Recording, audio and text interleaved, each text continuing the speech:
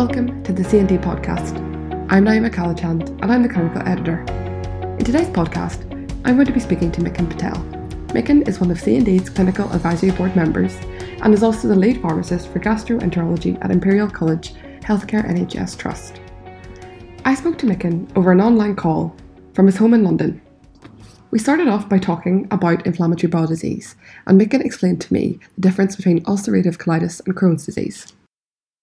So inflammatory bowel disease is a relapse and remitting sort of autoimmune condition where the gastrointestinal immune system kind of responds inappropriately. It comprises of Crohn's disease and ulcerative colitis. Now, IBD tends to affect approximately 1 in 250 people of the population and tends to peak around the age between mid-20s to mid-30s and around mid-50s to mid-60s. So, we also kind of have to bear in mind that has a massive impact on patients' lifestyle in those cohort in terms of, the impact on education, family, work life, etc. But yeah, so it's an umbrella term for Crohn's disease and ulcerative colitis. And would you be able to tell me a bit more about each of those then as well, individually?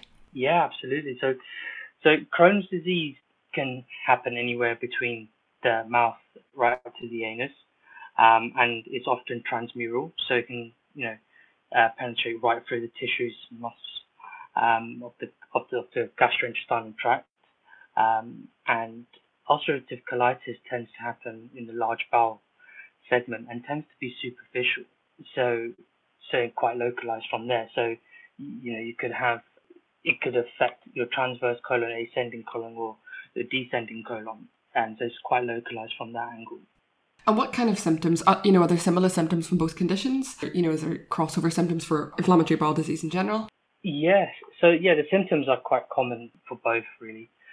So what we tend to see is increased frequency in bowel movement, increased urgency.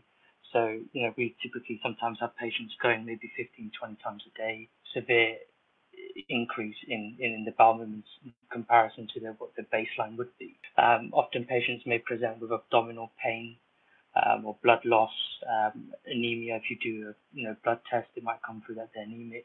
They may look very pale as a result of losing a lot of blood, feeling tired. And quite a good question to ask patients is about their nighttime symptoms. Are they having to wake up at night in terms of going to the toilet, to pass through bowels and in terms of bowel movements, because there's a lot of overlapping symptoms between inflammatory bowel disease, irritable bowel syndrome, celiac disease. So it's very important that we are able to kind of navigate through that. And nighttime symptoms often tend to be very common in inflammatory bowel disease. So it's quite a good question to ask. I suppose the kind of, your red flag symptoms, if a patient's coming in to sort of community pharmacy or even GP practice and, you're doing a clinic, bloody diarrhea is definitely a red flag symptom, but also it's associated with sepsis. So you want to rule out, have the patients got a fever, are they tachycardic, hypotension. These are classic signs of sepsis. So, you've got to bear that in mind. And if they are, then, you want to refer them pretty quickly.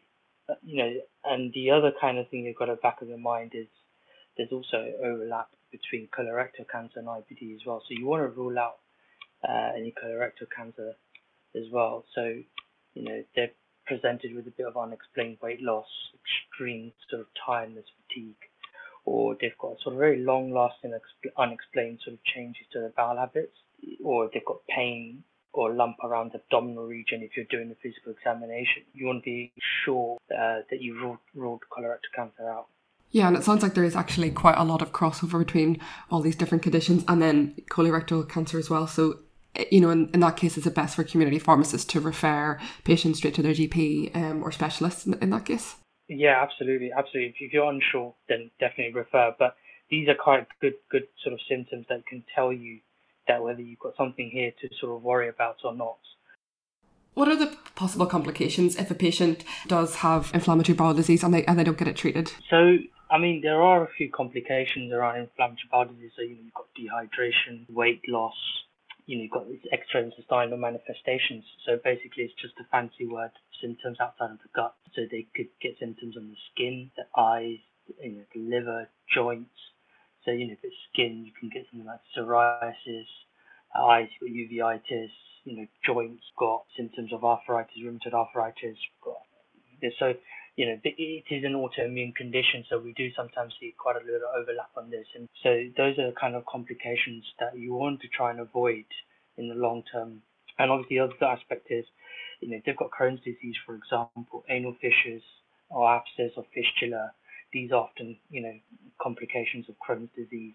They can even get abdominal strictures or blockage or perforation. So you've got to be quite careful on that. I mean, these kind of complications we tend to do quite a strict surveillance in these patients depending on their risk factors, whether they're high risk or low risk, etc. I mean, some of these risk factors will be family history of cancer, etc. So they will be under strict surveillance. The other kind of complications you want to be aware of is, patients with UC, again, colon cancer. As time goes on, the longer they've had their condition, the higher the chances are of developing colon cancer. So again, under secondary care, they are kind of, under strict surveillance from that aspect.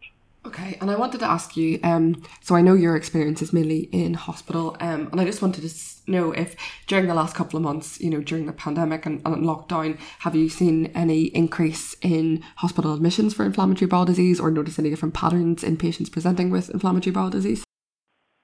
Yeah, it's quite interesting actually. I mean, you mentioned that in the past 2 to 3 weeks, we've had quite a spike in cases of inflammatory bowel disease, especially ulcerative colitis. Now, it seems to be multifactorial in that, one, we're not really sure. I mean, what we are sure of in terms of inflammatory bowel disease, what the risk factors are genetic, some other environmental factors. What those exact environmental factors are, we're still not quite sure yet.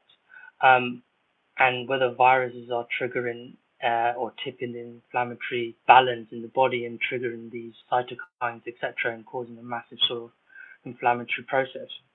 So it's quite difficult to tell. We haven't got any evidence base to say COVID-19 is definitely exacerbating inflammatory bowel disease, but we've definitely seen some interesting spikes or cases as well. The other aspect to kind of bear in mind as well, some patients have actually stopped taking their medications because they've been nervous about the whole virus, and some of them are taking quite strong immunosuppressant agents, so immunomodulators or immunosuppressors. So, and it goes down to really educating the patients. Now, the British Society of Gastroenterology has been quite clear that patients who are established on therapy should be maintaining their therapy and should be in close contact with their IBD specialist team before they stop the medication or alter it. So it's around educating the patients, because if they stop their medication, there is a bigger risk of, if they flare, they have to be hospitalized. Again, you don't really want to be around that environment in the hospital and being at risk of catching COVID-19 as a result of you just being in the hospital. And, part of the management of acute severe ulcerative colitis or even acute Crohn's is giving intravenous steroids. And we know that steroids has got an established risk in terms of having increased contracting respiratory tract infections. So especially with an IBD cohort. So from that angle, you want to be even more cautious that we don't really want to go down that route.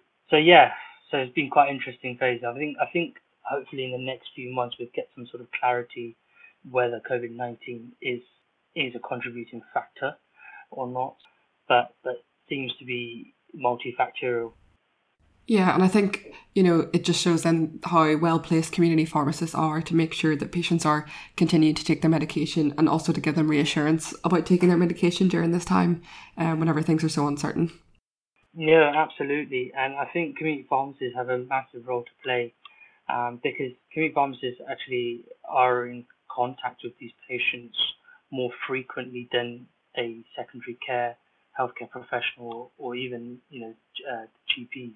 And also from an adherence perspective as well, if they've got any issues with taking the medications, I think they have a much bigger role to play, especially with the more topical treatments like your enemas and stuff, in actually really ensuring that they've maximized or optimized their therapy in order to try and bring the condition under remission. And I guess now we talk a little bit about treatment. So if you could just talk to me a little bit about how IBD is treated, and then what over-the-counter treatments can be recommended for those with IBD who go into the pharmacy looking for something to help them with their symptoms. Yeah, I think what I'll do is just take a bit of a step back in terms of probably how inflammatory bowel disease is probably diagnosed, just to give it a bit of context and why we use those certain treatments. Like, as I was saying earlier, sort of what you want to do with patients presenting with low abdominal symptoms, you want to rule out, other kind of conditions like IBS, celiac, etc. as well. And one of the ways to kind of diagnose inflammatory bowel disease is you can detect, so GPs can detect something called fecal calprotectin. So it's basically a protein released in the gut during the inflammatory process. And with significant elevated fecal calprotectin levels, it kind of it's not a absolute diagnostic marker, but it's a good indicator that it could be inflammatory bowel disease. So then patients can be referred to secondary care for further investigations, whether they need a colonoscopy or flexi-sigmoidoscopy, and then need biopsies where they'll take some samples and look, do some histology, etc. And that's kind of how it tends to be diagnosed. If it's mildly elevated in borderline, then the GPs tend to repeat it. And if it's still elevated, then again, it's a cause for referral. Because it's an inflammatory process, we can get a spike in fecal calprotectin even if patients have got sort of a moderate sort of gastroenteritis. So, we want to rule out any gastroenteritis there as well. Also, C. diff infection could be a culprit. So there's so many things that could be going on. And that's why it's quite important that we try and diagnose IBD appropriately. So fecal calprotectin tends to be a good measure. Now, once it's kind of diagnosed and we've got the picture of how extensive the disease is and where the exact location of the disease is, whether it's small bowel or large bowel, etc., we then can start the treatment. So if it tends to be mild to moderate, we tend to start with 5 ASAs. So like your mesalazines, we either give it topical. So if it's more like your proctitis, ulcerative colitis, towards the descending colon or right the sort of anal end of the region, then we tend to give enemas, topical therapy there. Or if it's more towards sort of like your transverse colon or ascending colon or sort of small bowel, we can give, and it's a mild disease, then we start patients on oral mesalazine therapies. And we've got a few formulations that we can choose from. So it's quite important that we prescribe as a branded generic. So you've got like Optasa, you've got Asacol, you've got Pentasa, you've got Celaforc. And the difference fundamentally between, for example, say Optasa and Pentasa is that one is pH dependent. So Optasa is pH dependent profile release, Pentasa is time dependent. So knowing where the disease is quite important, so you can ensure you're given a good chance to try and bring the condition under sort of remission. Now, the kind of step up from that is, if that doesn't come under remission, is giving them corticosteroids, so prednisolone. So normally what we would tend to do is start someone, if they've got flare or it's not coming under remission, we would give prednisolone 40 milligrams, and we wean it by every 5 days by 5 milligrams, and hopefully that bridges the gap and hopefully brings them under remission. And if that doesn't work, we step up to thiopurines. And that's when you're sort of classifying as moderate to severe disease. Thiopurines, you've got azathioprine or 6-mercaptopurine. I probably could do a podcast on that alone in terms of how it works, but probably we won't go into that now. But yeah, so it's the key thing to know. Azathioprine is a prodrug, and it's metabolized by an enzyme called TPMT. So that stands for thiopurine-S methyltransferase, and it gets converted into TGN, thioguanine, which is the active metabolite. And too much of thioguanine will give you, you're at high risk of getting bone marrow toxicity, and one of the kind of byproducts or metabolite is MEMP, which is methyl mercaptopurine. And too much of that, you're likely to get hepatotoxic kind of side effects. So, I mean, in secondary care or in primary care with good shared care agreements, it will be outlined as to how these patients are monitored, etc. But I suppose for community pharmacists, if you're doing a medicines use review, I definitely have picked up someone probably having some sort of toxic side effect as a result of the medication. And you can refer them to GP, or if they've got, they know who their IBD point of contact is, their IBD nurse or IBD consultant, they can get in touch with them and kind of talk to them about it. And then if that doesn't work, so these kind of drugs are kind of classed as conventional therapy. And if that doesn't work, then we kind of step them up in, to biological treatments. So where you've got anti-TNF biologics such as infliximab, adalimumab, then you've got Janus kinase inhibitors like tofacitinib, then you've got IL-23 inhibitors like ustekinumab, and then you've got vedolizumab as another biological agent. So we've got armory of weapons there where we can escalate therapy to. And sometimes medical therapy is not always the right answer. Sometimes it's so severe that you have to go for a surgical intervention, either remove a part of your small bowel or large colon and join it up, and sometimes that has a better outcome. So and these kind of decisions are made in kind of multidisciplinary team. And I think going back to your question about over-the-counter medications, I can't really think of any medications that you could probably use for inflammatory bowel disease. I think the key thing is, to know, so for example, avoid ibuprofen and steroidals because of the risk of bleeds, etc. So you want to kind of avoid that. For pain relief, you can use paracetamol. We don't really strongly recommend opioids in inflammatory bowel disease because of what it does in terms of your gut motility. If we do give opioids, it's usually under the supervision of secondary care and sort of consultants. They kind of agree to it for whatever reason. But yeah, so that can give you sort of the background in terms of the treatment pathway. And I guess it'd be good to know as well what kind of other advice community pharmacists can give patients, even those who've been newly diagnosed, or about exercise and lifestyle kind of advice and diet. What could they recommend? I mean, I think key thing here is diet is absolutely important, and a lot of these patients are referred to dietitians because some patients can react to certain foods or can act as a trigger point. So they tend to have a consultation with dietitians, and often patients are quite good at figuring out what foods can trigger it and what foods can help alleviate some of the symptoms that they get in terms of abdominal cramps, etc. But the really important bit is when the gut is in an inflammatory state, especially your small bowel, your absorption gets impaired. And these patients are at a higher risk of low calcium, low vitamin D, low iron. So you really need a holistic approach, especially when you're dealing with pregnant women, for example, where nutrition is absolutely essential. So looking at the electrolytes is absolutely important, that we top them up and keep them nourished from that angle. And if they are losing weight, again, is signposting them appropriately to ensure they can get the help they need.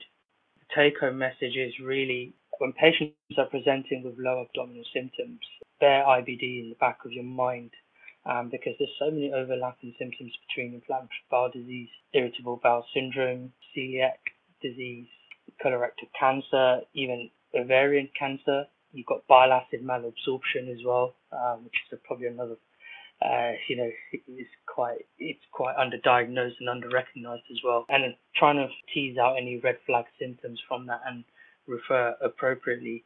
And if you've got patients that are well established or kind of diagnosed with IBD, then it's ensuring that they've got the support that they need in terms of their medication adherence. Because that tends to be, what I tend to find is, patients are under remission, and they feel really fine, especially the younger patients, and they just stop taking it. A few months later they flare and it comes back. It can sometimes come back with vengeance. So it's just sending that message out on a regular basis. I think the other thing I didn't talk about is mental health, and a lot of these, we're getting more and more understanding about the gut-brain axis, but mental health is quite important, because this is one of those conditions where you can't physically see it. So you've got young students or people starting off early in their careers, quite established in their careers or whatever, and having to go maybe to the loo 10, 15 times can be quite uncomfortable.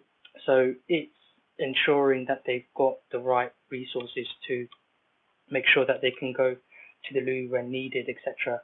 Because it can have a massive impact on their mind, because a lot of people don't, like I said, you can't really see the condition. It's a hidden disease, and how we frame disability in our mind is quite important, that workplaces understand that. Yeah, and I'm sure there's a lot of charities and support groups that people can be directed to get extra support, especially with their mental health as well. Yeah, Crohn's and Colitis is a fantastic charity, and a really good place for resources for patients. That was C&D's Clinical Advisory Board member Mikin Patel. Mikin is the lead pharmacist for gastroenterology at Imperial College Healthcare NHS Trust. In this podcast, we discussed inflammatory bowel disease and symptoms and red flags that can be identified by community pharmacists. We also discussed the recent spike in hospital admissions for IBD and how this may be related to COVID-19.